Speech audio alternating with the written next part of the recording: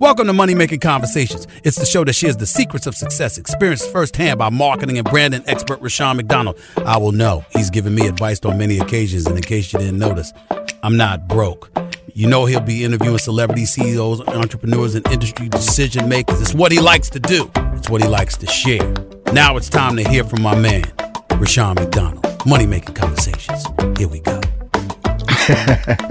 Welcome to Money Making Conversation. I am your host, Rushion McDonald. Each Money Making Conversation talk show is about entrepreneurship and entertainment.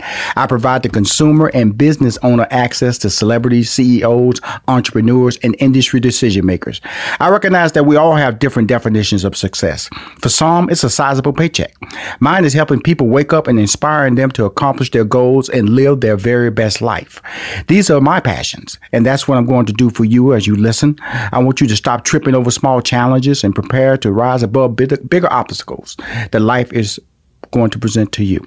The Money Making Conversation interviews provide relatable information to the listener about career and financial planning, entrepreneurship, motivation, leadership, overcoming the odds, and how to live a balanced life.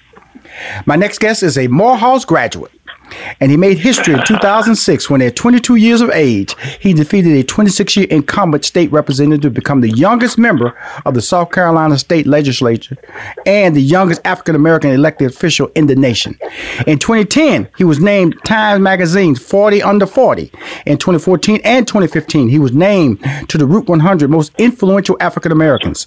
He practices law with the Strom Law Firm in Columbia, South Carolina, one of my favorite cities, by the way, and is a political commentator at CNN.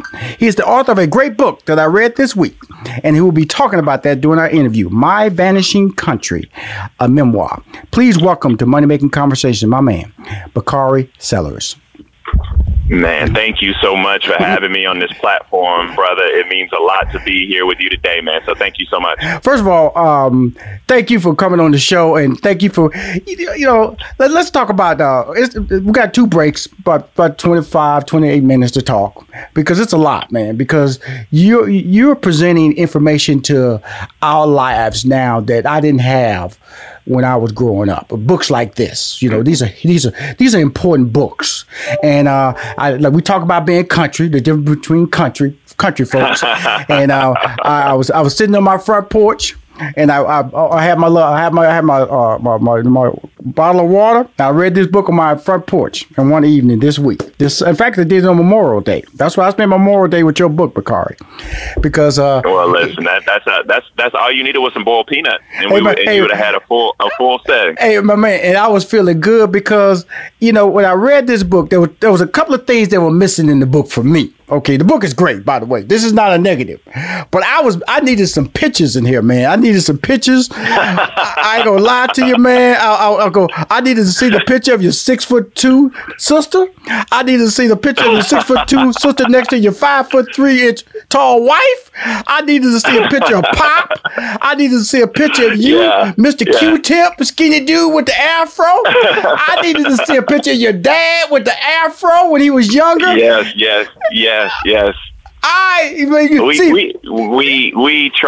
I tried to paint a picture with my words, but as you laid it out, man, the imagery that we laid out in My Vanishing Country, I think is special. And, these stories we have down here in the South, man, it's important that we tell them with our imagery and tell them with our words. And you're doing it. I that's why I want to see them, because of the fact that, that when you talk about that picture that was taken on stage with you and President Barack Obama and Kerry Washington and Chris Tucker and Usher, I want to see that picture. I want to see it because you were like, man, I sure wish I could see that picture, because you're such a good well, listen, in the paper book section, I will talk to my people over at HarperCollins that you know very well, and I will tell them that I was having a money-making conversation, and one of the suggestions was we add some pictures. We'll see what they say. I swear to you, because this is such a great book because of the fact that it's historical. You lived it. You lived as a young man. You lived. Like you said, you was a little political baby. All the black people, all the politicians come there. They had to hug little Bakari. Come on, you little cute little boy. Come over here, take a picture with you. You was the little picture taking baby. And so, but let's go back a little bit. But first thing I want to talk about is you being a Morehouse graduate. Talk about that HBCU experience and the importance of it. Man, look, so we're going to Morehouse College, and I was really young when I went. I was only 16 years old. Absolutely. But the experience at Morehouse taught me a few things. One, I could be unapologetically black, be comfortable in my own skin. But it also taught me I could compete anywhere in the world. You know, Morehouse, as they say, it places the crown above your head so you can grow into it. And it just sets that level of expectation. And so being a black man, and Rashawn, right now, as we're going through just another tragic death in our country, the grief that it means and that you carry as a black man, going to Morehouse, it helped me have a sense of pride and make sure that, I speak for those whose voices sometimes go unheard, and I rise to that level of expectation. And so Morehouse was amazing in helping me feel comfortable in my blackness and going out and being able to have pride in that and in my everyday life. It's really important because of the fact that it was in the book when you're talking about, which I wrote, found so relatable. When you're talking about the guys from different parts of the country. You know, the Houston boy. I'm from Houston. So I said the Houston boy that wore the polo boots, you know what I'm saying? And that's right. And that's right. If you get into college, right, man, and you get on campus, you do. I had my boys from New Orleans. That was the St. All boys. I had my boys from New York, they dressed a certain way. And then I had my boys from Chicago. They dressed a certain way. When you get that college experience, I always tell people, go to college. I always tell young people, go to college. It defines who you could be, who you could be. That's right. And the diversity that people don't even imagine exists. You got people who are coming the brightest from all around the world. Those St. Aug boys, they still are. They wear them Letterman jackets their entire life. They 40 years old, still wearing a high school Letterman jacket. But you still have you get a chance to learn and cultivate, and iron sharpens iron, and you're able to grow with each other, and those friendships last for a lifetime. And so I was very, very lucky to be able to go to Morehouse. I tell my kids right now, you can go to any college you want to go to in the entire country, as long as it's an HBCU. Absolutely. I didn't go to an HBCU, but I've been doing a lot of work in promoting the brand. I just did that big special with ESPN with Stephen A. Smith, who I represent. Did a big broadcast for ESPN and raised over $4 million in scholarships and registered 1,200 students for HBCU schools last September. And we're going to do it again this year. Hopefully this pandemic calms down so we can do it again, because of the fact that I understand the value of that form of education that sometimes gets watered down. Yes.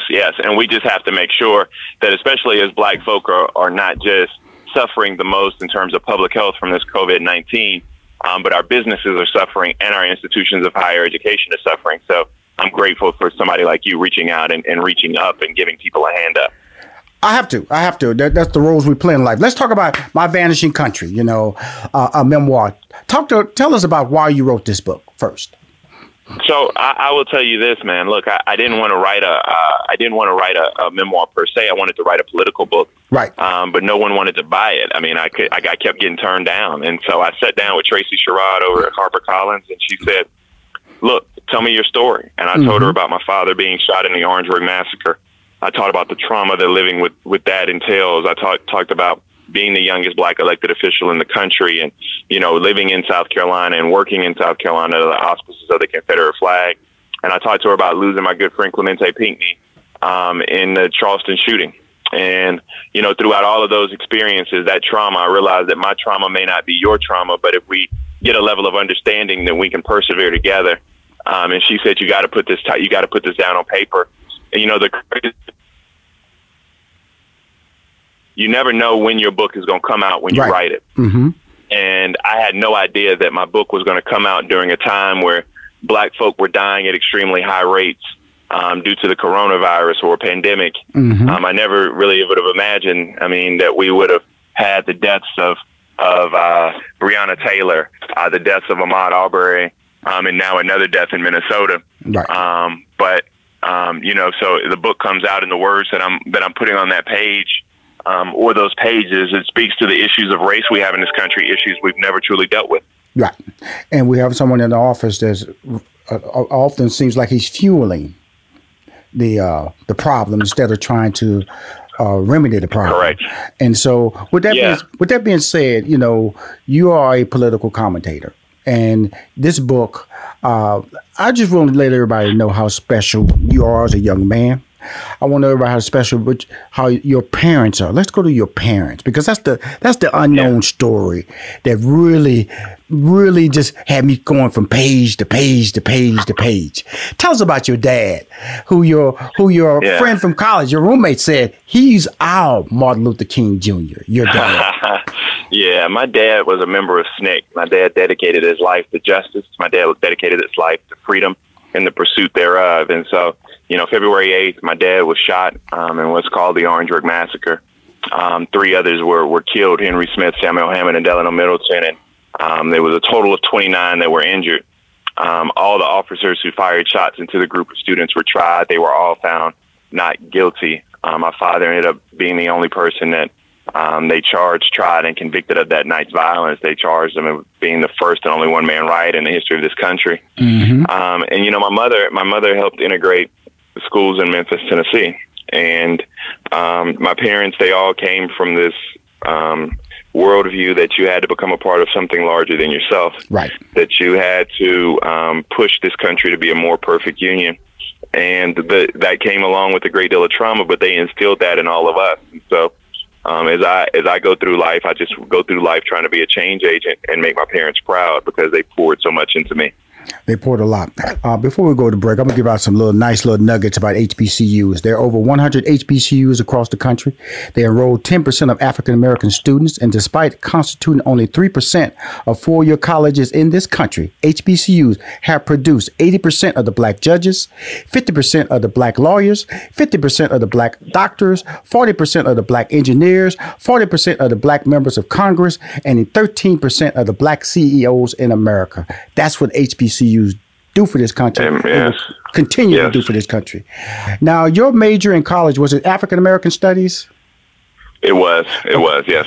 And I bring that up because my degree is in mathematics, and my minor was in sociology, and I took African American Studies, which changed my life, by the way, because I can remember, because I realized that I went to public school. They just teach you nothing about what African Americans have accomplished. They free you, then you make it to the Board of Education, then all of a sudden you make it to the Martin Luther King speech, and that's what it all did. The Martin Luther King assassination. That's why it pretty much ends in public school education. Then we do the Black History Month, and it's the same individuals in Black History Month that we talk about, which they are important, but we've accomplished more than like 6 people. And so when I took African American Studies, it evolved so much information to me that it brought me to tears many times, because I didn't know. And it's sad. Talk about that education and lack of information, how it just keeps denying African Americans or people of color over again.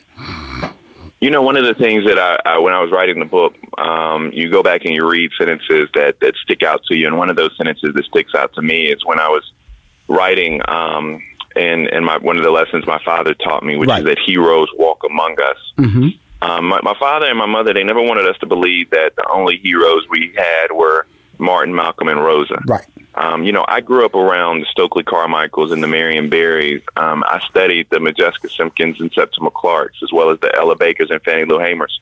And so all of these, I call them my aunts and uncles, all of these people who are part of my village, that I'm a product of the proverbial, it takes a village to raise a child. All of these people were a part of my village. Mm-hmm. And, we had an opportunity, I had an opportunity growing up to live and breathe that history. The unique part about growing up in the South, though, is that you don't have to just read your history in books.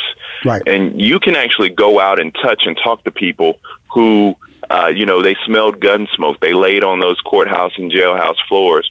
Those old ladies that sit on the first and second row of the churches to wear the big hats. They use the 2 and 3 sticks of butter in their coconut pies and their sweet potato pies. Right. Those ladies have seen so much, and when they hug you, they sustain you. They give you so much life, but they also give you that wisdom. It's just like the old man in the barbershop who ain't there getting a haircut, but he's telling you the stories about when he saw Sonny Liston fight and when King came through town and all of these individuals. And so I tried to give all of those people voices and have some historical context, because, Rashawn, this is the key. Right. When we talk about race in this country, it's the most difficult conversation we have to have. Mm-hmm. But white folk only look at race through the context of their lifetime.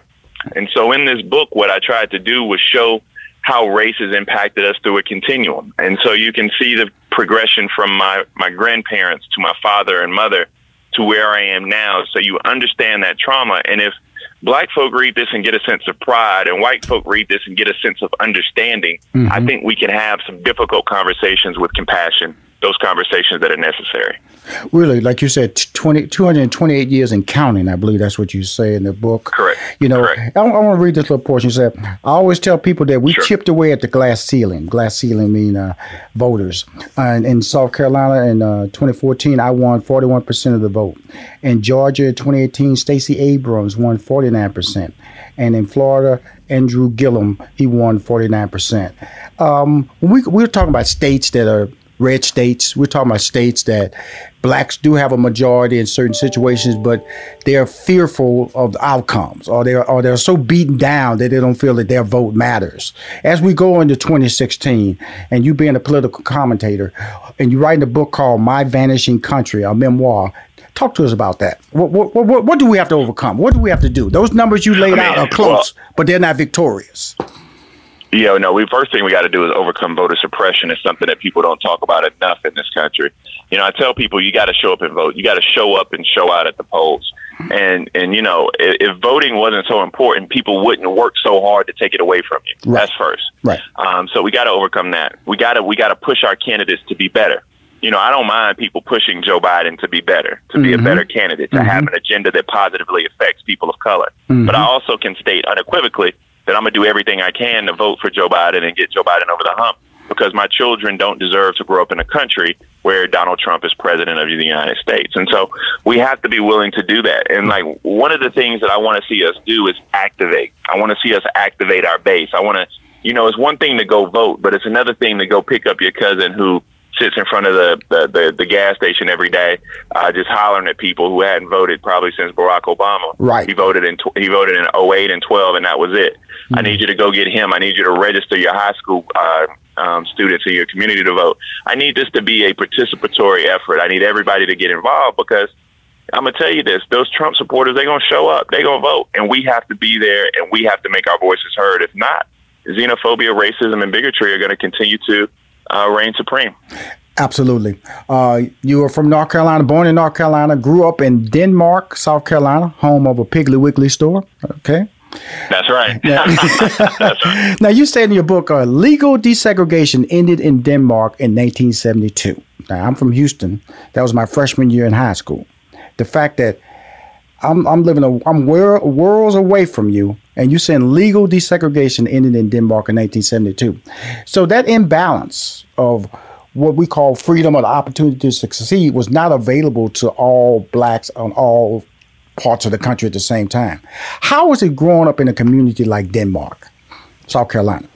I mean, so Denmark was an interesting community because we had train tracks that went north, south, east, and west, which was rare in the South. We had bubbling small businesses. We had two historically black colleges and universities. One's a 2-year technical college. Where our good friend, may he rest in peace, J. Anthony Brown, used to go to Denmark Technical College. That's my boy. And Voorhees College. And so we had those two colleges. And it was the epitome of these black small towns which had this upward economic mobility. But when trade came through, the manufacturing plants left, the small businesses shuttered. When government played its role in petty politics and we didn't expand Medicaid, the hospitals left. And so people ask me, what is it like now? And I say, I write about it clearly in My Vanishing Country. That's why one of the reasons that the title is My Vanishing Country. When you look at places like this where a lot of black folk in the United States of America live, you have food deserts where you can't go 2 or 3 miles and get healthy fruits and vegetables. Right. You have a lack of access to care. So my closest hospital is 25, 30 minutes away. You're drinking dirty water. There are 100 cities in the United States that have a water that's worse than Flint, Michigan, and many of those are black and brown cities. You're breathing in dirty air, and so you take all of these things, you take all of these systemic levels of injustice and oppression, and you layer them with now we're in a pandemic.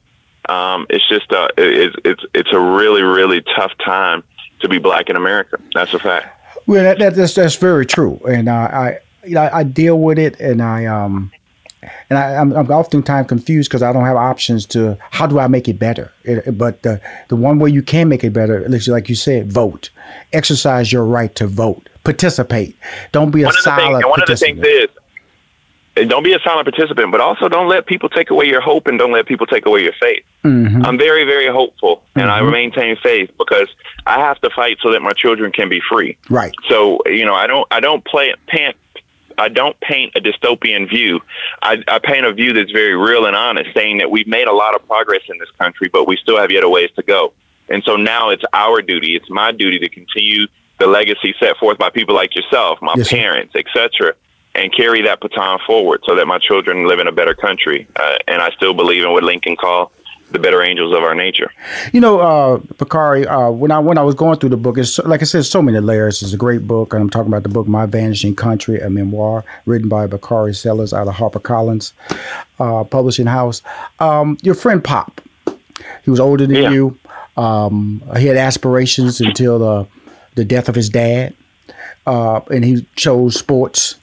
And there are so many Pops in our neighborhoods. I can remember I have a version of Pop that grew up with me, and he made it out, but he didn't accomplish what he should have been able to accomplish because of mistakes. And we should all be able to overcome our mistakes. Talk to us about Pop from your neighborhood in Denmark, South Carolina. So, I don't know if Pop will hear this episode of me on Money Making Conversations, but I hope it airs in Warhead. Where's he based at now? Where's he living at right now? He's in Denmark. He's in Denmark. It airs on Warhead's College campus radio station. Good. Mm-hmm. Well, good. Well, I'm gonna make sure he listens to it, and the reason being is because I want Pop to know that he was a success. Mm-hmm. We always have this tension. We always have these very difficult conversations, and Pop is very emblematic of what it means to be a black man in this country and trying to overcome. Even though you have those obstacles that are placed in front of you. And my family, we opened our doors to Pop. Pop is my brother. He has a piece of my heart, always will. And so, I feel challenged sometimes and difficulty trying to figure out, how we can improve the relationship and which direction we should go in. Right. But even more importantly, as he grows into being a father, as he continues to work hard and, he graduated from college and he's doing everything he should do. He's a success, and all he's going to do is make it easier for the next generation to be better. And so, we have to lift up our brothers, especially during this climate and during this time. Well, it's really important that you say that, and because it was a very I always say it's about opportunity. It's a very poignant moment in your book when he says, "Why didn't y'all come get me?" And because he felt that if you guys would have gotten him, pulled him into y'all life, because he basically lived y'all life. He was with you guys. Correct. But he lived on the other side of the track. And so, and just explain that whole different world dynamic and how it affected him and how it affected you and your sister and brother.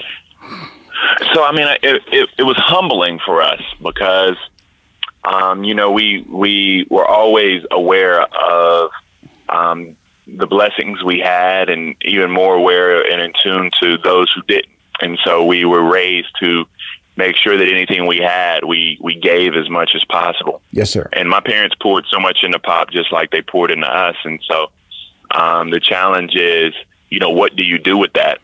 And as me and Pop continue to grow older, we challenge each other right now to be better husbands and better fathers. And that is for us the definition of success.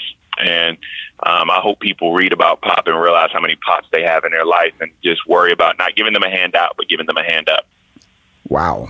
That's great. I hope this book becomes a documentary because it's so many stories, additional stories that motivated me out of this book. Bakari, I want to thank you for coming on the show to talk about your book, My Vanishing Country, a memoir. Thank you so much, man. As you can see, man, on Memorial Day, I was reading your book and enjoying it, my man. I just didn't have the peanuts. That's all. Well, I'll get you some boiled peanuts. And thank you so much for allowing me, somebody of your stature, to utilize this platform. It means a lot. I'm humbled. So I'm grateful. Thank you so much. Definitely. I'm going to put it in I got a fan club of send out newsletters, 90,000 fan club members. My social media is almost 1 million. So I will be promoting your book, my friend. Be safe and keep listening, okay?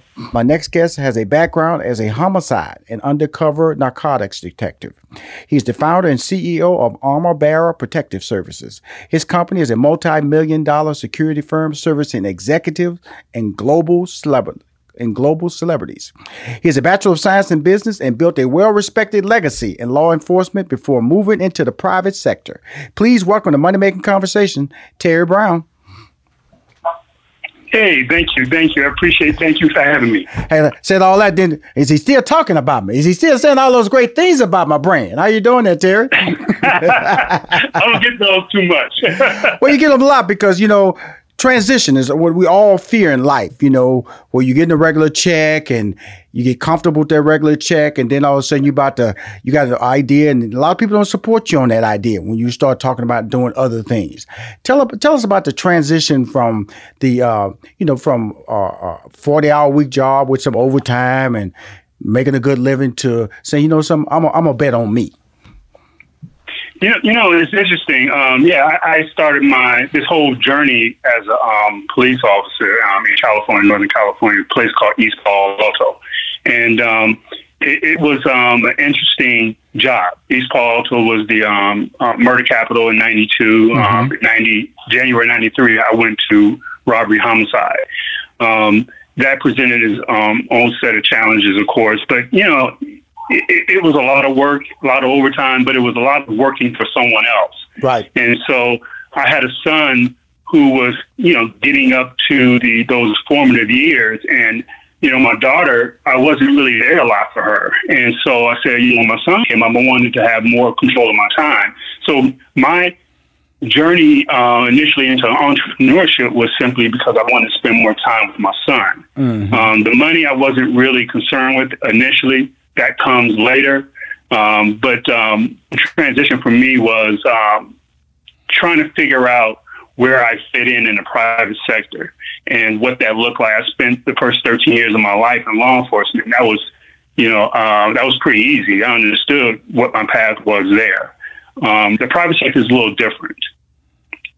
Now let me ask you this. This is really interesting because when I gave you credits, it was talking about servicing executives, which I'm sure that's corporate executives, and global celebrities. Those are two unique areas, and they have to be treated differently. One, when you walk out there, the celebrities, they know who they are. So that means that the reaction in public is going to be different. But then executives, a certain group of people may know who they are, which makes for their security to be unique. Explain the difference in how your company handles both. When you're talking about corporate executives, a lot of times people really, they don't have face recognition. People know about them through print. And, now and then, on TV and in the news, but face recognition really doesn't come into play a lot. Obviously, celebrities that, they're waiting for you no matter where you go. They could be, you'll see paparazzi at the hotel. You'll get to your venue, your event, and they're there beating you there. So, it's a constant navigating between the paparazzis and things of that nature. Corporate executives, our protection for them is centered around life's challenges.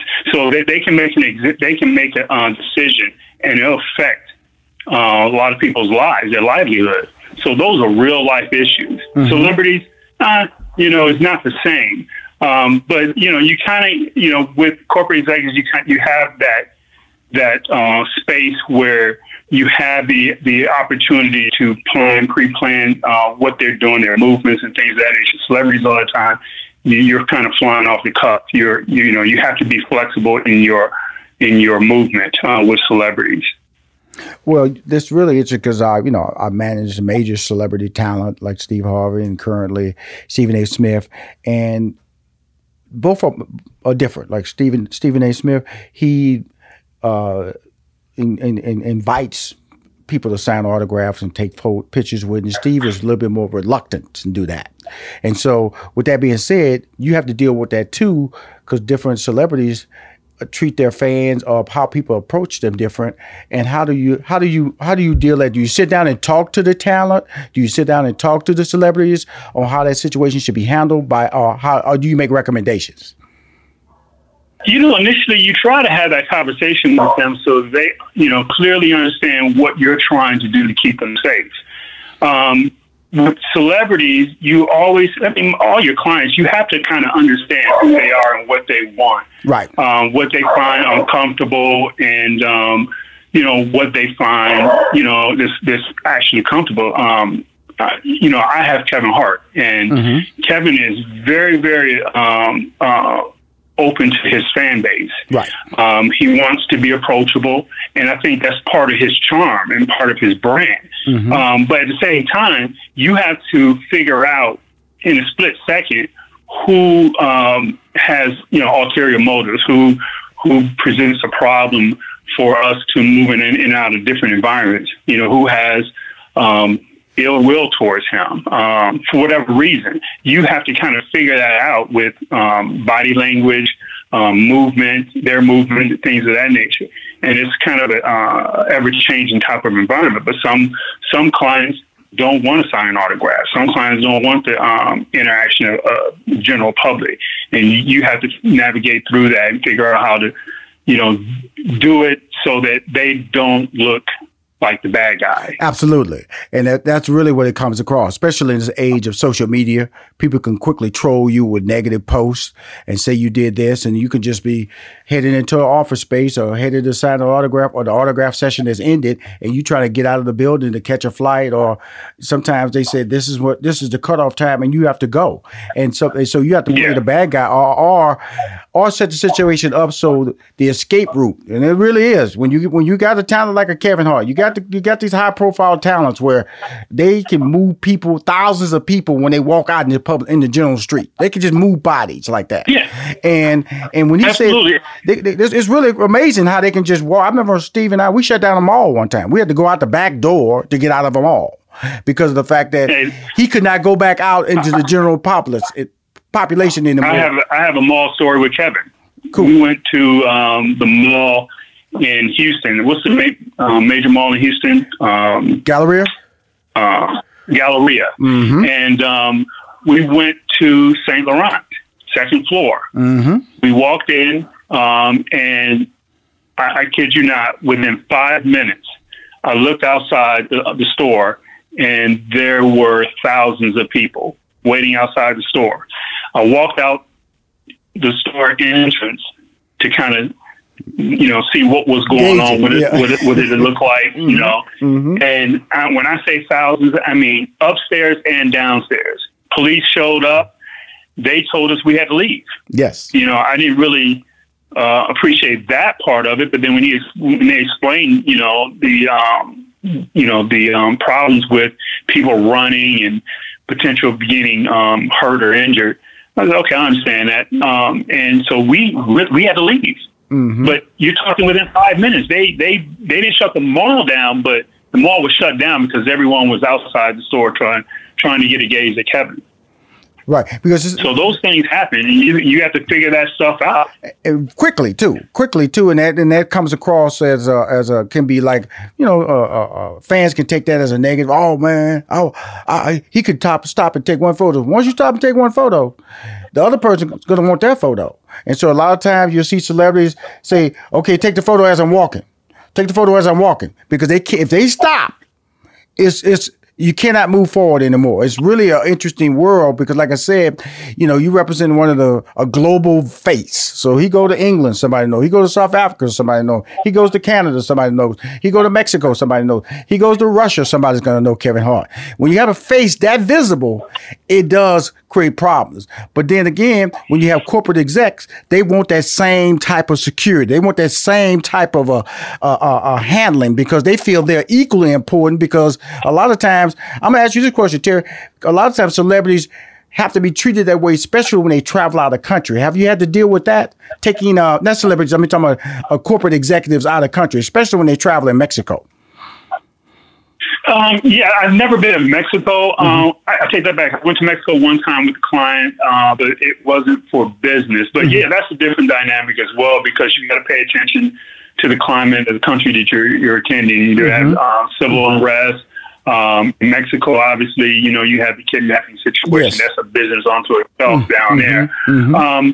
I think the biggest thing when you travel out of country is understanding the laws in those countries, because those laws are very different from the laws that we're used to. Me being a police officer, is very different.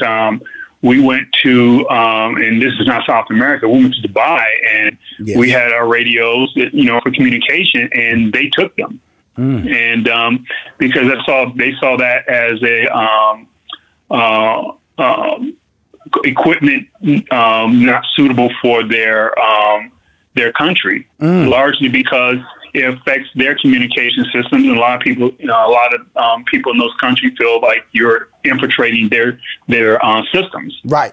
So they took our radios. They took our radios. So you have to really, traveling abroad, that's a different animal unto itself. You have to clearly understand what those laws are.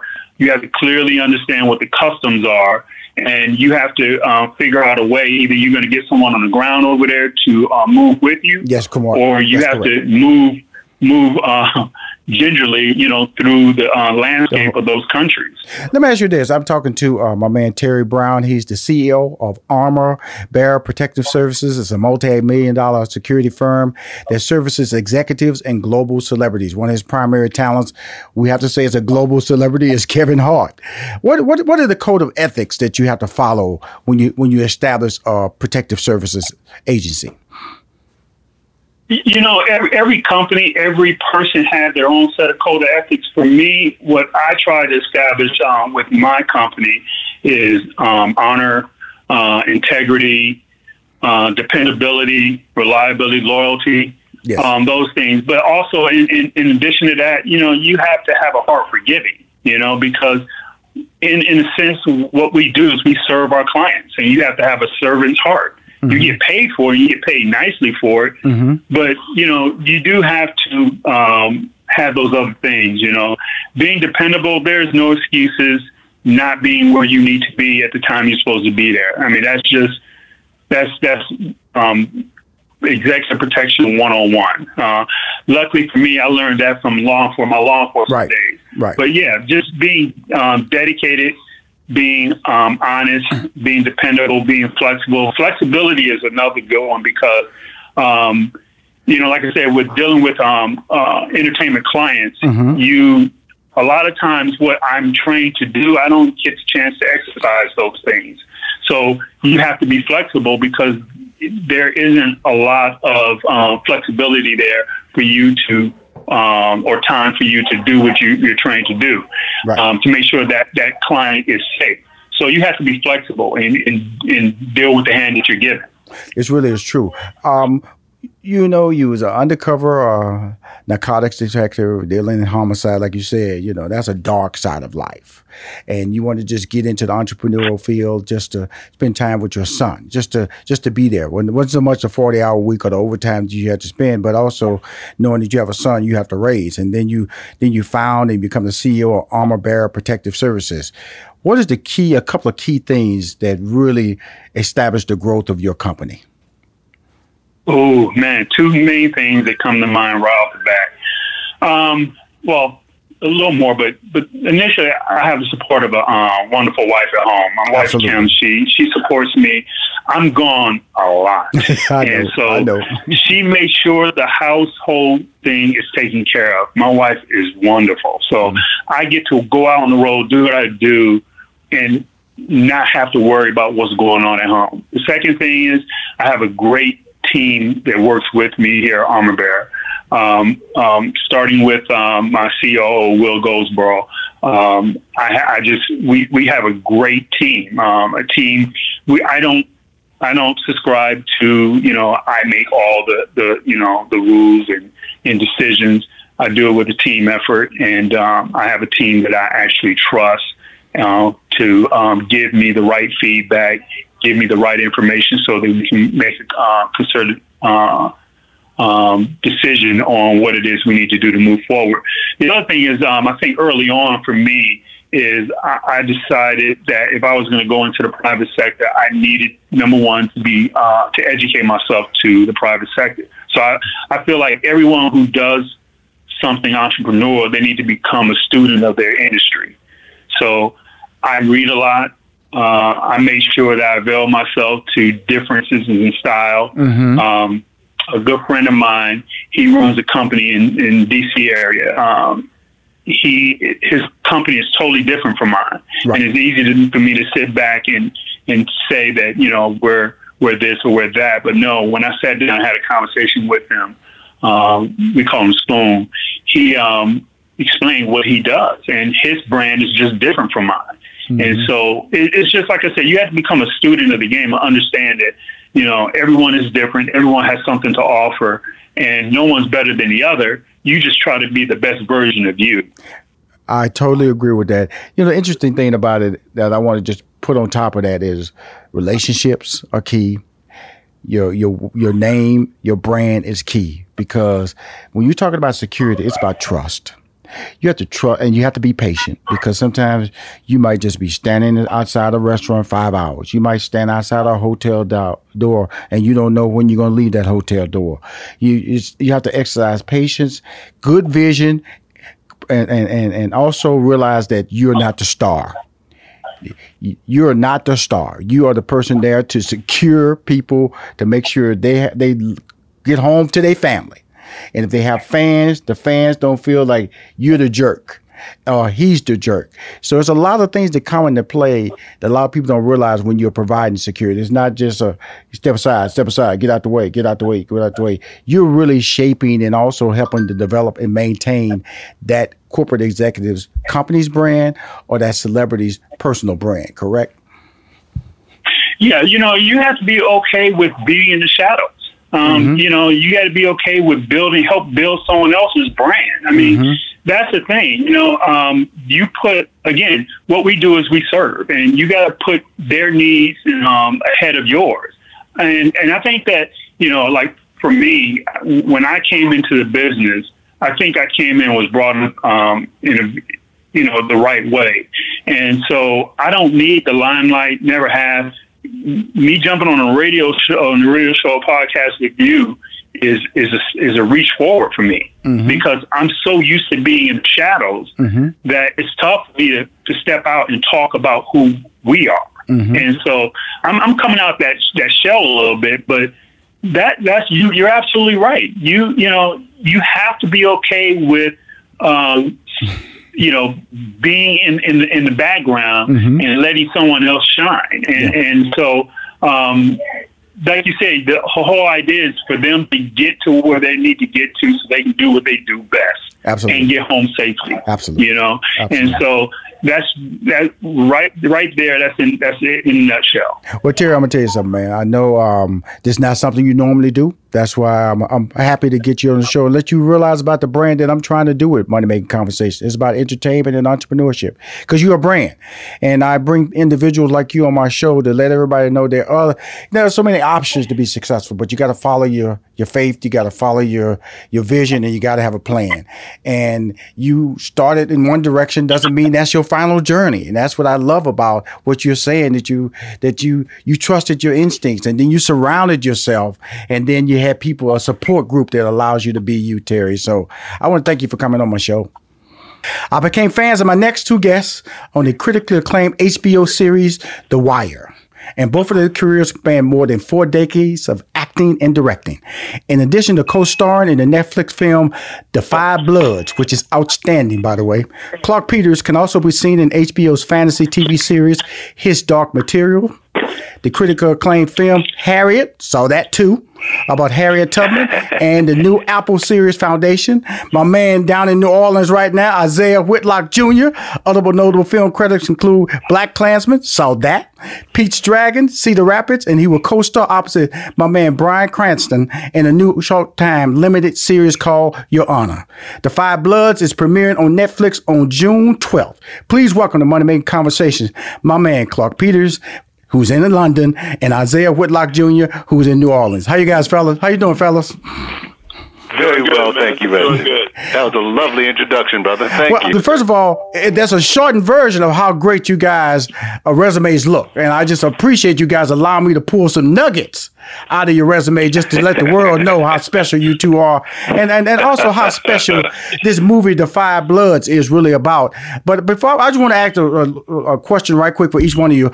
Peters, how did you get started in acting and what was your first major project? Can you answer that question for me?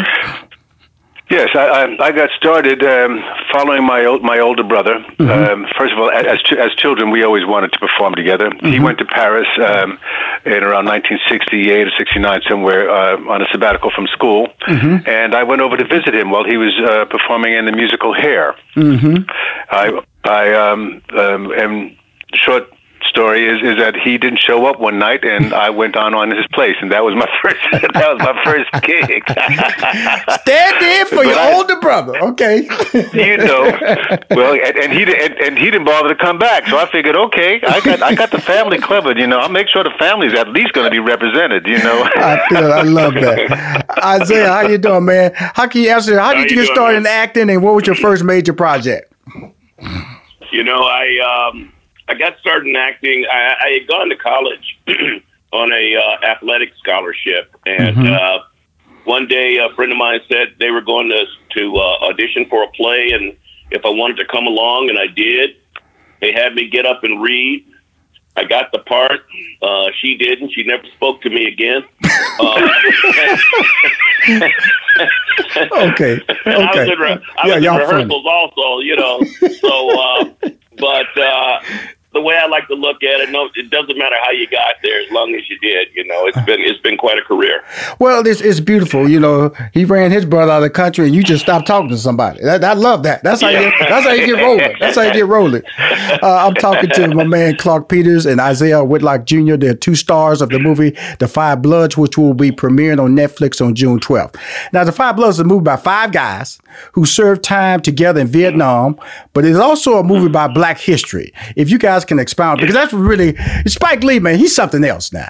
I'm enjoying the movie, and he's just dropping these nuggets. And I was sitting with my wife. I go, he's telling us about Black history. She said, "Yeah, that's right there. That's Black history right there. That's Black history right there." And so that was beautiful how he laid that in there. Comment on that, both of y'all. I'd like to hear from both sides of it. Mm-hmm. Mm-hmm. Go ahead, Isiah. I'll follow you, bro. Well, I don't think you can do one with this movie. I don't think you could do one without the other. Right. Because I think by dropping, those nuggets of Black history into the film, you began to understand the dynamics of what these brothers were going through, and what they were feeling. So you had to do, to me, it always seemed like you had to do both together to be able to get the impact. If you just did one, you didn't quite get it. But when you sort of backed it up with that Black history lesson, you began to see and understand and feel the dynamics of the film. And also, I think what you're getting is not only the context of in which these men were serving, but you're also getting their point of view on the existence of African Americans in the States, and the breadth of experiences that we have politically and spiritually, so forth and so on. Right. And yet, as diverse as these brothers were, they had all gone in separate ways once they left, and had a myriad of experiences. Yet they still maintained the love for each other, right, which appears to be somewhere missing today. That type of brotherhood, and even that is commented on in the piece. And Spike has a way of doing that. I'm glad he's the megaphone. Absolutely. For us, there should be more, but we understand the context within which he exists, in that world, and just so many are going to get out there to reach just so many, But I'm glad that we were certainly a part of this. That's what our craft is for. That's how our craft should be used. For sure. Well, the beauty of this movie was, first of all, it was let's break down the characters. The Five Bloods consisted of Storm and Norman. That was played by the Black Panther. He always be known as the Black Panther, Chadwick Boseman. And then my boy Paul, his character was played by Delroy Lindo. Eddie, that was Norm Lewis. Otis, that was you. Clarke Peters, and then Melvin, you was Isiah. Melvin was played by Isiah Whitlock Jr. And also on this journey was Paul's son, which is David, played by Jonathan Majors. Now, you guys, first of all, the music was outstanding. The music should have been just a tribute to Marvin Gaye, because it was, yes. You know, his brilliance was timeless, because guess what? It's one of the all-time great albums at the time, and just a generational talent, because that music is can be played right now and be very relevant. Now, when you guys got the script, okay, because was it set in Vietnam, or did you guys shoot it locally? Where did you shoot the movie at? In both Vietnam and Thailand. Yeah, Thailand. Pretty much the jungles of Thailand. Oh, the jungles. Okay, cool. Now, I had fun watching you guys try to dance, okay, in the beginning. Okay. I'm just going to throw it out there. Wait a minute. Isiah, you had that little skippity going, that little skippity hop going. I was getting up off the ground now. I was getting up off the ground. Okay. And then Peters, he going to close out with the funky chicken. You know you can't dance if you're doing the funky chicken. and I had a drink in my hand. That's true. So I'm in the apocalypse now, jamming with you guys. Say, okay, Peters, he can't dance. He's doing the funky chicken. At least Isiah, you was hanging in there with the little drink, had that little rock step going. And then Delroy, he really had the little Delroy dancing closer to me, because I'm all same age. So Delroy kind of had my smoothness, and poor Norm, he need to stop. Norm really need to stop acting like his little pigeon-toed knock-kneed behind. He really need to stop acting like he can dance. The part you didn't see was me getting oxygen off camera. Right. Oh, this is fun. And I'm having fun with it, because I want everybody to know this is a reunion movie, but it's a family movie, and it's about friends learning about each other, and then it's a treasure hunting movie too. Mm-hmm. Was it the treasure of Sierra Madre? Was that it? Yeah. It was so fun. I'm watching the movie. I said, I'm just gonna be real. I've never seen this in a black movie like this. Now, this usually, that's what Spike do you. Spike will give you something that you never saw in our supposedly drawn genres. And y'all did it so well. You got you out there, Isiah, with the metal detector. You were funny as heck. Peters, you out there with the bad hip. You was funny as heck. And stubborn with a bad hip. So I'll start with you, Isiah. Tell everybody about your character, because we're going to have fun with this. And then, Peters, you follow him up. Okay. No, Melvin, he was supposed to be the youngest of the group. Right. And he had lied about his age to get into the service, but he was sort of like this free spirit, you know. He didn't really have this, those strong moral values and things like that. I mean, I'm not going to say he didn't have any, but he was more of a black and white kind of person. Absolutely. It is what it is. You want to talk about reparations? Well, I'm looking at all this gold here. I got mine. Right. So he was pretty much matter of fact. That being said, when push came to shove, I mean, he was a real soldier, and he was very protective with the guys around him, and you couldn't really sell him short. You could not. But I wanted people to sort of feel that he was a bit of a fun-loving guy. I mean, the first time you see us in the movie, I'm at the counter my credit card, but I got a drink already. Right, I saw that in the lobby. So, Norm, he gonna come in and try to whip down his black card like he's somebody. Yeah, I got a drink before I even checked in, so I know what I came there to do. I came there to have a good time. I love it. And the thing is, I had to explain to someone the other day about the DAP. because they had seen the movie and they said, well, I like the way Spike, he added some modern touches. And I said, what do you mean? They said, well, the handshakes and stuff like that. And I said, no. That's all of that started during the Vietnam War. That's not, right. That's not a basketball thing. I loved it. I loved it. You see it, and I said, all of that came out of that, but it was, there was a bond there, and it showed like what part of Vietnam you had served in, where you were from, things like that. So you really had to kind of embrace it, and right. And that's what my character did. And it really did. It was great. All right there, Clarke. I apologize. DAP was supposed to have is an acronym for something. I can't quite remember what it was for. DAP. What was that for? Can you remember, Isiah? I can't remember. No. Yeah. It was an acronym for something. I can't quite remember. But when we realized that it was more than just a greeting, it took on a whole nother thing. I think for all of us, right? Because not everyone had the same DAP, So you knew that if you gave a certain DAP, that you were from a certain unit in a certain time, and it was our drum. Right. Yeah. It was our drum. They can take away the drum, but they can't take away the skin. And what I also realized was that even if we were doing it, we all had our favorite DAP. Right. I mean, there were some who were better than others in certain areas of the DAP, and we all had our favorite DAP. So you had to learn all of them because you never knew what you were going to get hit with. I'll tell you something. That part of the dapping program, I'd have been left off. I've been left off the dapping program. and I was born in that era. The bump, all that good stuff. Funky chicken. I had it all down pat. The great thing about your character, Peters, was that you are a medic. And I'd say that's great because, we've seen, it shows that there was educated black men participating other than just shooting a gun. You were saving lives. And I think that was a calculated character development for Spike in this movie, correct?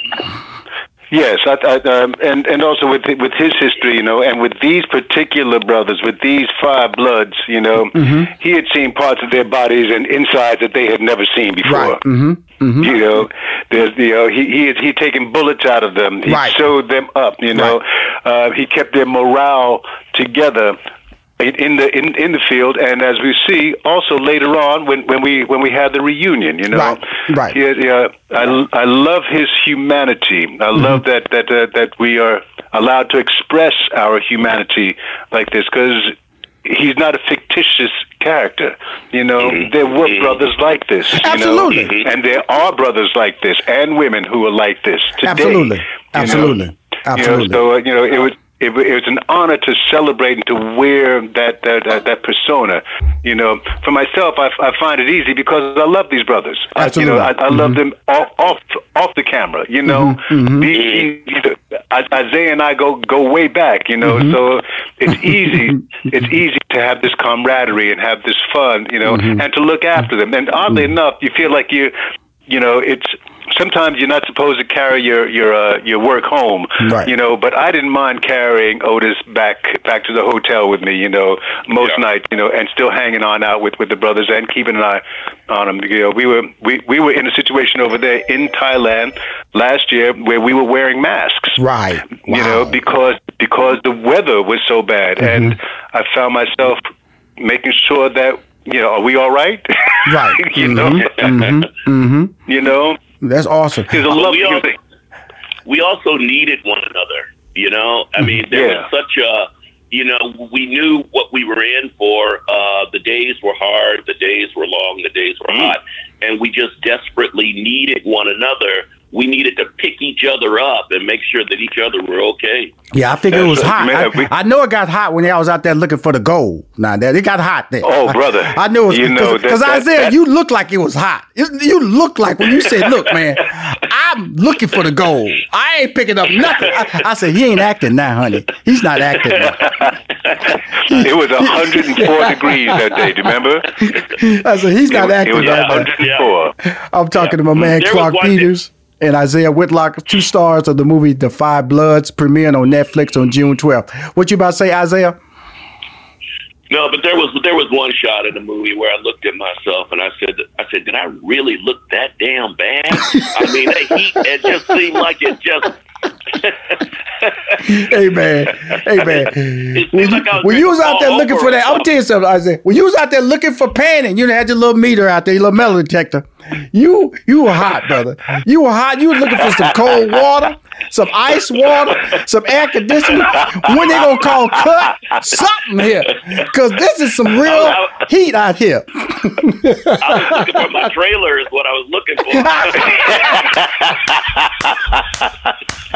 Oh my goodness! It's 2 other dynamic characters. That Paul. I just gotta say about Daryl Orlando, what he did in this movie as the character Paul. Wow. Yeah. I'm going to tell you something. Man. All you guys did fantastic jobs. Amazing job. He had some monologues, man. If we don't see him in some nominations in the fall, I'm going to be really, really hurt because he laid it out there, man. He laid it out there. Make sure you express that hurt there too, Russian, because there's that one scene where he walks off.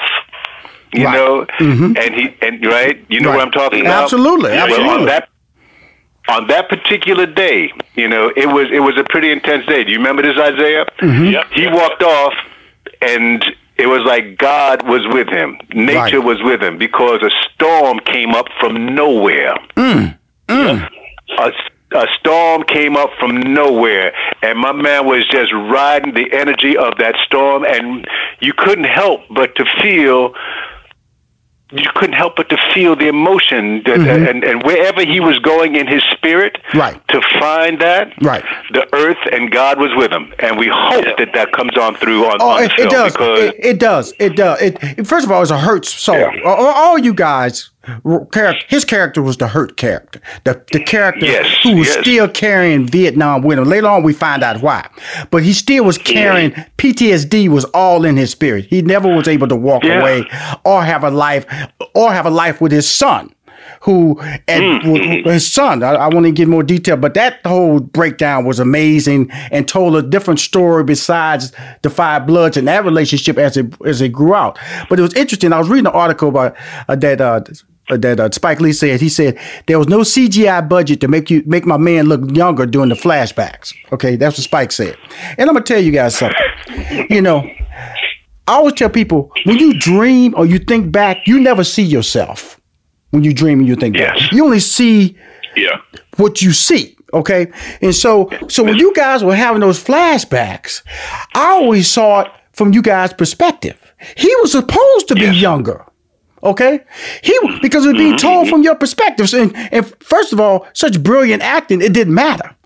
So I always stayed in the moment during the flashbacks because you guys were going back to where you was thinking about when you were younger. Hey, whenever I think about somebody I hope to God I don't think of somebody looking my age now in the 70s when I'm thinking about how that person looked in the 70s. That person looks like that person in the 70s, and I am who I am today.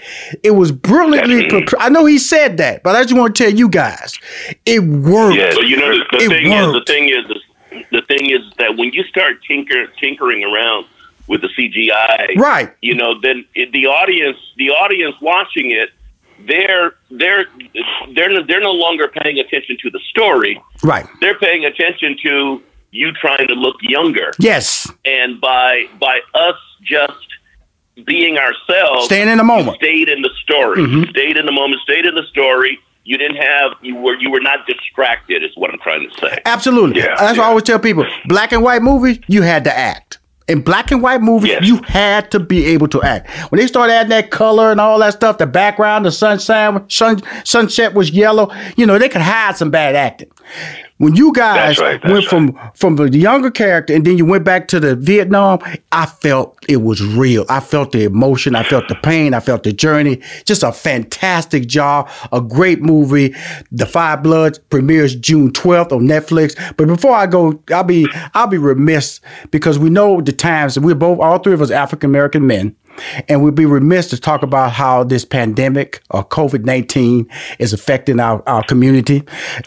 In April, when the CDC came out, it said 80% of the affected patients in Atlanta were African Americans. In New Orleans, the state of Louisiana, 7 out of 10. In Chicago, 45%. In Detroit, 53%. We are a race of people who are overly affected by this, in a country that's not understanding how they can take care of themselves, let alone take care of us. Any comments on that, team? Russ, can I put this to you right now?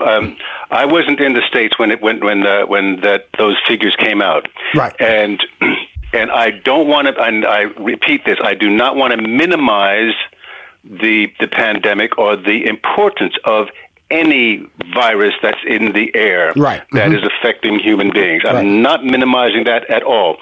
But what you guys were getting over there as one bit of information, we were getting the complete opposite over here. Right. What we got over here was that it was not something that was affecting people of color. Right.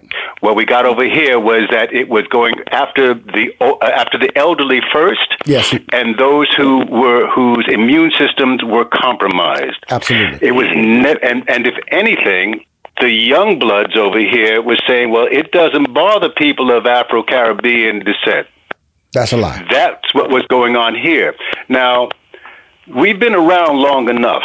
Mm-hmm. We've been around long enough to know how a machine will affect or use people of color or people of a lesser circumstance mm-hmm. for its own means. You know, now we have not only the pandemic, but we also have this 5G thing that's going up as well, running alongside. That's a lie. Right? Mm-hmm.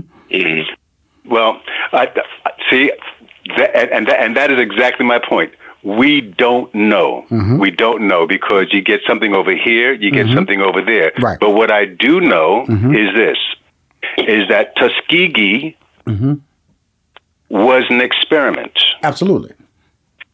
You know, what I do know is that when the Pilgrims came on over to the new land and they wanted some land, they gave the indigenous people some blankets. Right. You know, I do know that according to history, you know, that first pandemic that came through in the early 1900s was on the back of the introduction of X-rays into the world. Mm-hmm. So I'm not, and like I say, I'm saying this not to minimize right. but I think that one needs to really be to think through and use your mind and do not give up the responsibility of your health to somebody else. Thank you. I agree with that. Do not give it up to somebody else. You know, God gave you that body and that mind mm-hmm. for you to work within that temple and for you to keep that clean. For you to mm-hmm. look after that. Mm-hmm. But you know the thing about Isiah? I'm sorry, go ahead. No, go ahead. No, I didn't mean to cut you off, Clarke. No, I was pretty much done because, like, I'm moving to the edge of my seat now, and I'm gonna start standing up in a second. I love him. Thank you, Mr. Peters. What I wanted to say was that I think this pandemic has really raised the veil on a deeper problem. Yes, that has been that, you know, it's like you're looking up underneath the hood and you're seeing, you know, what the real problem is. And starting to ask a lot of questions. Why?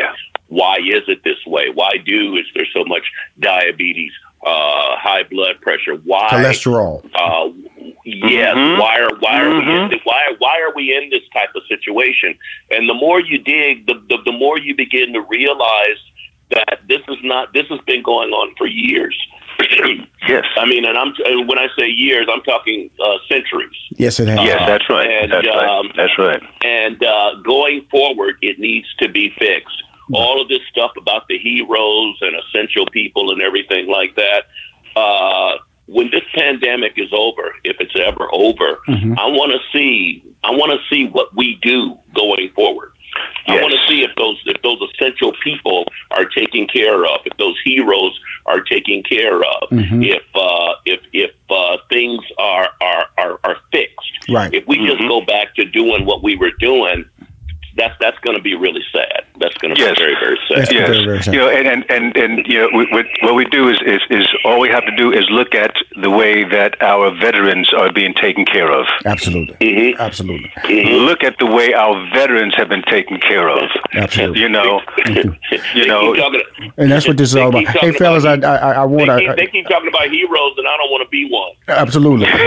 Here's the deal. I want to thank both of you guys for coming on the show. This is the first time talking to you guys. It's been amazingly fun. I know they gave me a time limit. That's why I don't want to go beyond that. Clarke Peters, I.S. Whitlock Jr., two of the stars of The Five Bloods, premiering on Netflix on June 12th. Guys, any closing comments before we get out of here, other than it's a great movie and go see it on Netflix and make it a trending movie, make it #1 for about 5 or 6 weeks, and let's get some million views on it and all that good stuff, because I'm doing my part, fellas. Yes. I'm doing my part. Yes. Listen to what said is what I said. Listen to what he said. Hold on, Peter. What he said is what I said. Hey, Peter, it's Rashawn. Say Rashawn. Listen to what Rashawn says, so I can put that on the air. But this is what Rashawn says. I appreciate y'all, fellas. I appreciate y'all. Thank you for coming on the show, and we'll talk soon. I'm interviewing Darryl today too, so we're gonna have fun. Thank you, teammates. Bye bye. Give him my love. Oh, absolutely, absolutely. Bye bye. All righty, man. You take care. Bye bye. If you want to hear more interviews of Money Making Conversation, go to moneymakingconversation.com. I'm Rushion McDonald. I'm your host. My next guest is a proud native of Inglewood, California. Inglewood! She is also the proud owner of the... I had to say that. I'm sorry, Leo.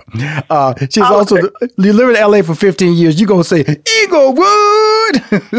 I love it. She's also the proud owner of the Girl Cave Los Angeles, a chain of beauty supply stores and lifestyle brands in Los Angeles. She's also the owner of a juice bar. She's a real estate mogul and a former model. Her hopes are to promote a more realistic standard of beauty for all women. Please welcome to Money Making Conversations, one of the stars of Bravo's Married to Medicine, Los Angeles, Leah Diaz. Thank you. That's a great introduction. I love it. Well, first of all, I thank you for saying that. I wanted to just, it was part of your intro. I wanted for you to explain to me a little bit about it. You say your hope is to promote a more realistic standard of beauty for all women. Explain what you mean by that.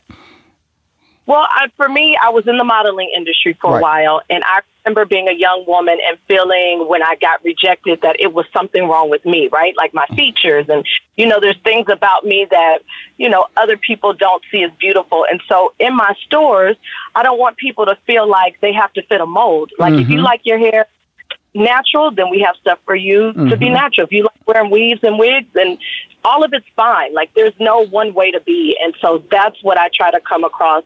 I want my customers to pick up in my store, and even with my marketing materials and my advertisement, I make sure that I cover all spans, all spectrums of what it is to be a woman. It's not just one thing, It really is important that you do that, especially in this era of social media. Adele, she just got posted that picture of her losing weight, and people were on her. Well, like she doesn't have an option. She can't change how she looks. Exactly. And to me, she's fabulous either way, but that's a classic example of her having control. It's her body. If she wants to be 300 pounds or 150 pounds, that's her choice. And so I just feel like we need to be more mindful, especially as women, to just embrace who we are and help other women embrace who they are. Well, that's why I wanted to get that out, because I felt when I read that about you, it was important because of the fact it wouldn't be in part of your bio, part of your DNA. And then being that you are a model, that's a very superficial world. A lot you read a lot of horror stories about, weight issues and there's a short window for success and there's a lot of harassment that goes into those levels, and especially when you come in young and you're just trying to make it. Sometimes you make decisions that are uncomfortable for you because you're just trying to get the opportunity. But it all goes back to how you look, and that's unfortunate. So when I see a Lizzo jumping out there and doing her thing and being very comfortable, this always lets me know it's not so much about, and I have a daughter who's 22, and it's important for her to be herself, And when you said that statement, I said, I got to really expound on that a lot more, because I felt it was important for you to say, this is what you do. You're in the beauty lane. You're in the entertainment lane. You're stepping out there, and your fans are following you. Your fans are recognizing you as a model of a brand, not so a model for sense of fashion model or makeup model, but a role model. I should say a role model. Correct? Absolutely. Absolutely. And so I want to be conscientious of that when I'm promoting my stores and even promoting myself, that I don't put women in a box, because it's not fair. No, we're going to talk about a box in a minute. That's subscription in a minute. So don't jump the gun. Don't jump the gun on me. But let's talk about, I said it in your credits, Bravo's Married to Medicine, Los Angeles. For my fans who may have not seen the show, and there are fans who have seen the show, please explain to everybody, what exactly is Married to Medicine? And that's one question. And then I'm going to ask you, how did you get involved? Gotcha. So Married to Medicine is a concept that was on the Bravo network. There's a show in Atlanta, been on the air for 8 years. And so recently, in the last 2 years, Bravo has taken the concept here to LA. And it really just is about Black female physicians. Half of the women on the show are doctors, OBGYNs, an anesthesiologist, a psychiatrist. And then the other women, myself included, we're married to physicians. And so you get to see the world of, one, medicine, but also two, Black doctors, which to me is amazing, because I don't know any other show on television that showcases Black physicians, and it's a great thing to be a part of. Right. So how did you get involved? Okay, so Amani, who's one of the ladies on the show here in Los Angeles, Dr. Amani, she's a psychiatrist. I know her. My husband is also a psychiatrist. Yes. So they met because they work together. And so I was introduced to Amani through my husband. Okay, so here's the deal. Okay, so you have a brand, and we hear horror stories, basketball-wise, set a tone out there for what the reality shows could do, going across table, throwing dishes, grabbing weaves, all that kind of stuff. when you told your friends, or you told your loved one that you may do this show, what were the thoughts that came out of their mouths? And did you have to calm them down, or did you just pitch them ahead of time to let them know that you're not going to do anything crazy that they've seen, or they have an idea of what reality shows are doing? They don't do it as much as they used to do back in the day, but because I think they're more storyline driven. But back in the day, they were a horror story. Yeah, there were, and I'll be honest with you, there still are some within this Bravo Married to Medicine crew. But I'll say I got mixed reviews. My husband was really supportive, because obviously we had watched the show before because Amani was on it, and so we liked what we saw. But had other family members that were like, "Girl, you have employees. Be very careful." Right. You're a mentor to these young girls. Most of the women that work for me are under the age of 25. So that was that whole thing that people were like, just be very careful. And so I like that I am who I am with a camera crew. Without it, I'm just who I am. And so it's not always pretty. It's not always lovely, but I do a lot of great things. So I'm happy that I'm seen 100% the way that I am. And, there's certain things I'm just not going to do. You'll never see me climbing across the table, pulling someone's hair. But you might see me get, indignant or loud or try to get my point across. But I feel like that's true to who I am. So you'll never see me do something that I wouldn't do without a camera crew there. Absolutely. And I respect that. I feel that, to me, I always tell people, this is a brand build for you, especially if you have brands that you want to sell, and you're an entrepreneur. And I feel you're a smart entrepreneur. And so my thought process when I heard and read, press release came out and I did a little research on you, I've been following you before this interview now. This ain't just an interview I just popped up on last week now. And because I always look at why people do things. And I felt that there was a move for you to just grow your brand, to grow your social media, to put a face in front of your buildings and attract more revenue, and also to expand your brand. Is that a course of action that I'm speaking of correctly? Absolutely. As a business owner, you have to do things that are outside of your comfort zone for the betterment of your business. And this show is definitely something that for me was out of my comfort zone. But I recognized that it was going to be a platform that, it's a gift. A platform like this, 1 million viewers every week, there's no way that would be able to do that on my own without using tons and tons of capital. So this show definitely is a platform for me, but also the other women too. Like, I'm inspired, and Amani's coming out with a book. And so to utilize this platform in the right way, I think is a smart business decision. So, I agree. You will not hear me say anything negative about your role on the show. I'm just using these various questions just to educate people about everything. I think we've gotten a lot smarter about social media. We've gotten a lot smarter about understanding our brand. And I think that everybody at first just wanted to just get on TV. And everybody wanted that they can be the next Kardashian if they do something crazy. Okay, do something crazy, we are Kardashian, and we have a billion followers. But that's not the case. They have what people have seen is they're talented. They're not just pretty faces. These are business women too. If you look at them, they do business. It's just the same thing here. That's what you're doing. Since coming on the show, how has it impacted your social media growth? Let's go there first. Well, to be honest with you, I realized that I wasn't using social media in the correct way until I was on this show. Oh, okay. Explain. Well, I used it as, I didn't use it often. I didn't use it ways that I was supposed to. I posted sometimes, but I wasn't really getting my message across. I think being on the show and having a machine behind you like Bravo, and having other women that came before me that did it correctly, especially in Atlanta, to use them as the blueprint, it helped me understand the way to do this, right? You just don't, like even the Kardashians, you brought them up. They post, but their posts are very strategic. When they talk strategy, they're not just getting on just for the sake of you seeing them, right? There's a reason, a message behind it. And so I have learned that, especially being on the show the last few months, that I have to be intentional with how I speak to my audience. I have to understand my audience, and that has been helpful. Well, I read something a long time ago about Kim Kardashian. She said that for every post she'd take of herself, she'd take about 500 pictures. Making sure, and that taught me something. I went, okay, this is a business. Just don't post anything just to be posting it. Look at justify why you posting it. Make sure it's the best look of you when you post it, right? And then people, because you're constantly marketing, and that's what social media is all about. And so, because you got a lot of brands that you have out there, and let's go to the first one. We're going to go to break after this. I want to come back and talk about the Cave Girl. The Girl Cave in Los Angeles. We want to talk about the subscription. We want to talk about the juice bar. Oh, the sports bar? You have a sports bar too? I have a sports bar in the city of Inglewood. It's called Champ City. Girl, I'm going to tell you something. We got so much to talk about in this next break. She is a businesswoman. She is also one of the stars of Bravo's new, I shouldn't say new show, because I say new and compared to Atlanta. It is kind of new, but it is. She's a new member of the team Married to Medicine Los Angeles, which airs every Sunday night, 9 East Coast, 8 Central, which is 9 West Coast as well. Be right back with Miss Diaz. Hi, this is Rushion McDonald, and you're listening to Money Making Conversation.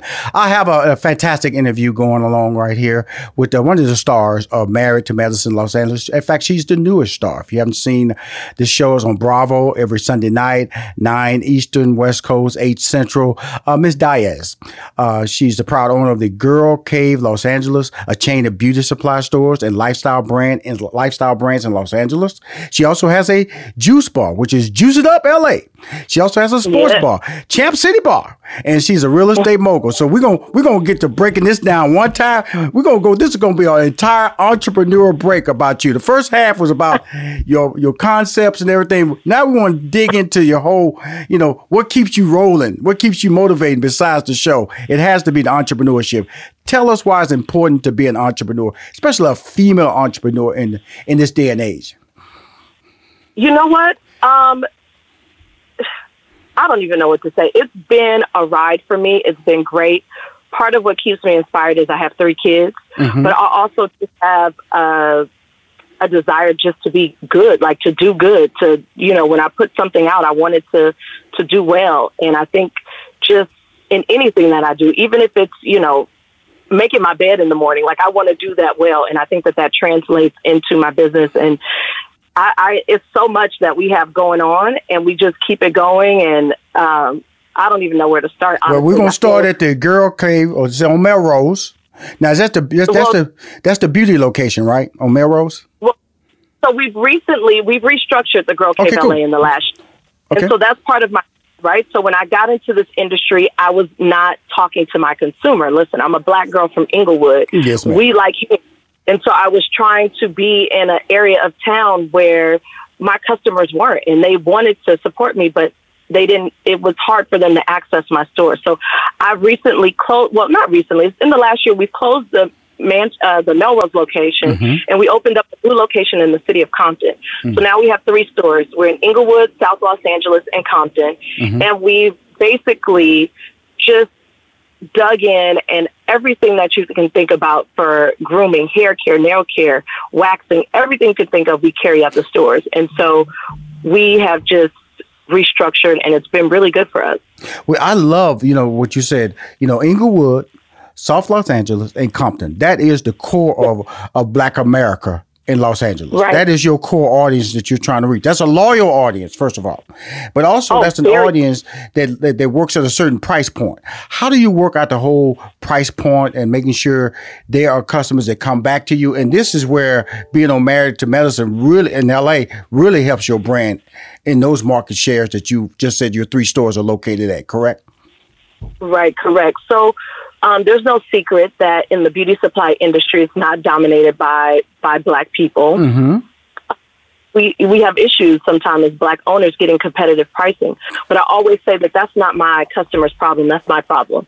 And so I have to make sure that my pricing is competitive compared to other stores, even though I might pay a little bit more for the products because I'm a newer store. We've only been around for 5 years. And in this industry, that's considered new. Yes, it is. And maybe have the relationships with the distributors. So yeah, I do pay more for my products, but I also make sure that I just eat that cost and I don't pass it on to the consumer because my business issues are not their consumer issues. You know what I mean? So yeah, we stay competitive. I mean, I'm not ashamed of it. Sometimes I go into other beauty supply stores and see what that price point is so I can understand, am I overcharging? Am I undercharging? Like I want to be right in line with my competition.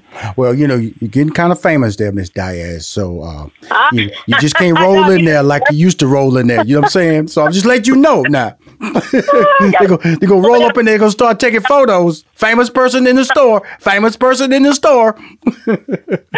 Oh, good. No, I need to go up to the skies and send my daughter in. There you go. There you go. But it's all good because I understand you're trying to make sure you stay competitive because in this business, people can lay you out, especially in social media. Oh, she's pricey.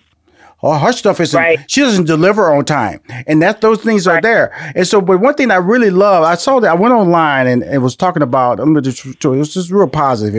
It said now offering local delivery. Hey, Los Angeles, looking for essential beauty items, braiding hair and nail care supplies. We have expanded the ways you can shop from all 3 of our locations, which is the Inglewood location, the Compton location, and South Los Angeles location. You deliver, ship, and provide curbside delivery. That's staying in the game. That is staying in the game. Talk to us about that.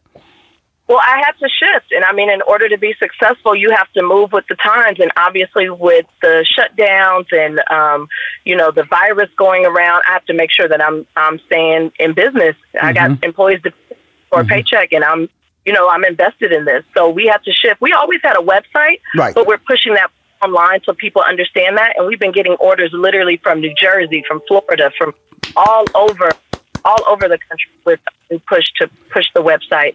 And then people just feel more comfortable shopping for essential goods online now. I mean, and so we have to meet the needs. So we have a whole delivery team now, and we're just out every day. Every morning we're assigning orders and we're getting them out so people get their orders within a few hours. And that's just been our new goal. Well, it was it's so nice when you said we have a delivery team now. You were so proud of that because of the fact that one thing that's come out of the pandemic that we are dealing with is that Black people have come to the realization that technology has to become a part of their lifestyle.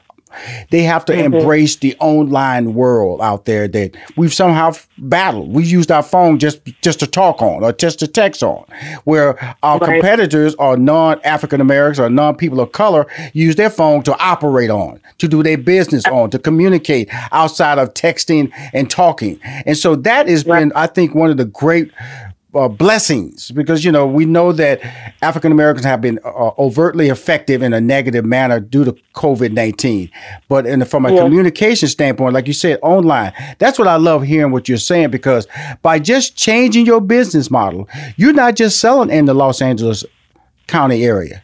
You're now, in some ways, maybe internationally selling your brand now and getting orders because of the fact that you become a 24-hour store. And as they say, you getting checks in your mailbox is how you want to do business anyway. You want to be sleeping and making money. And that's the ultimate goal for your brands, correct?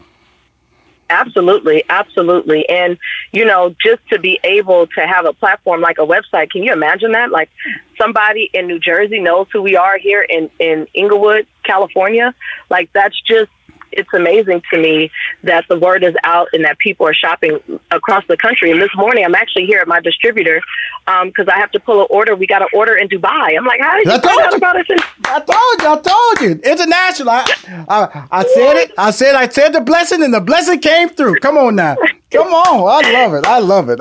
Because I love talking to young entrepreneurs. I love talking to them, realizing that excitement. You say, we have a delivery team now, because you really see that it's not always, hand-to-hand combat when you're doing business. It's about being able to not see your customers, but deliver a product online that they feel comfortable with ordering, because we know there's so many scams out there. We know sometimes you click, you don't know where to go. And then these big corporations like Amazon, they have a brand that people respect. And so people tend to go there to buy their services or buy their product, and you can deliver the same product, probably cheaper than they will, and also get a faster delivery pace to them as well. But the thing that I really love about just hearing you talk and the enthusiasm of the product is that you have a subscription box. Let's talk about that. $19.99 plus $9.99 shipping. That's still available, correct?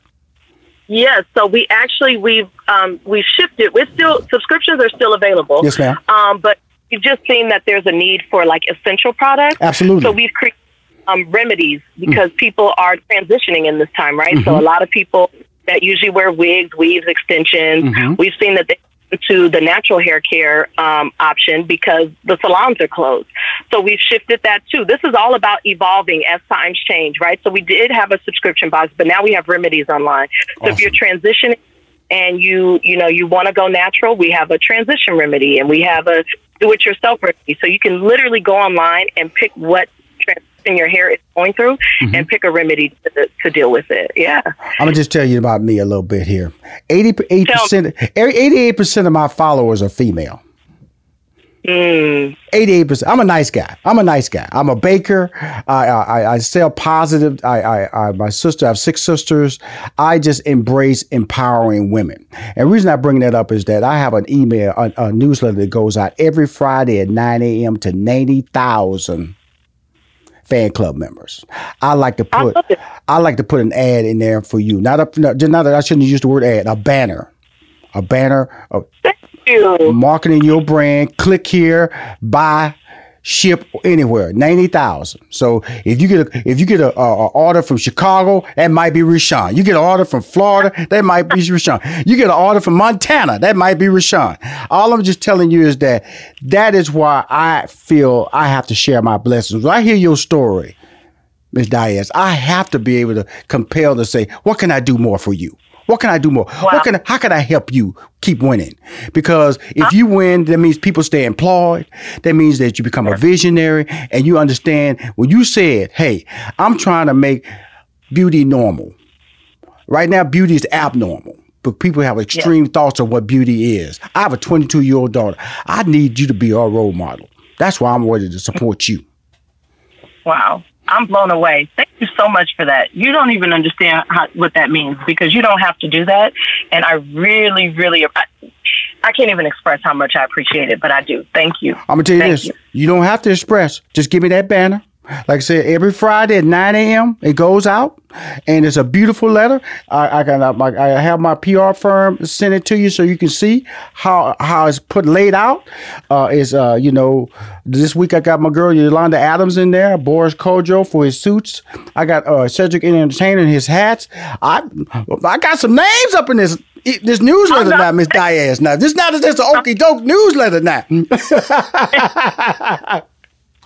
I love it. Thank you. Wow, that's amazing. I am blown away. Thank you. Well, all I know is that I know we run out of time, and I wanted to bring you back to talk about the sports bar and the juice bar, but this whole thing about beauty and you being an entrepreneur, I just wanted to get that story out and also just say thank you for being who you are, and I'm going to support you and definitely get that information to you. If you can't get it out this week, get it to me next week, and we'll get it in there. But every Friday at 9 a.m. it goes out. That's East Coast time. It goes out, and I'll be more than happy to support your brand, okay? Thank you. Thank you. Thank you for this platform. Thank you for helping get the word out about LA and medicine and just allowing me to talk about who I am. Well, I'm going to tell you something. Dubai. Not goodbye. Dubai. New Jersey. We're going to do it all over. We're going to get some. Now we're going to get Jamaica. We got to get South Africa. We got to get Australia. I'm popular in Ireland. Can you believe that? I'm popular in Ireland. I'm popular in New Zealand. It's amazing people are listening to this show all over the world. And we want them to start buying your product all over the world. Thank you for calling on Money Making Conversations. I appreciate you. No, I appreciate you. Thank you again. Awesome. If you want to hear more Money Making Conversations interviews, please go to moneymakingconversations.com. I'm Rushion McDonald. I'm your host.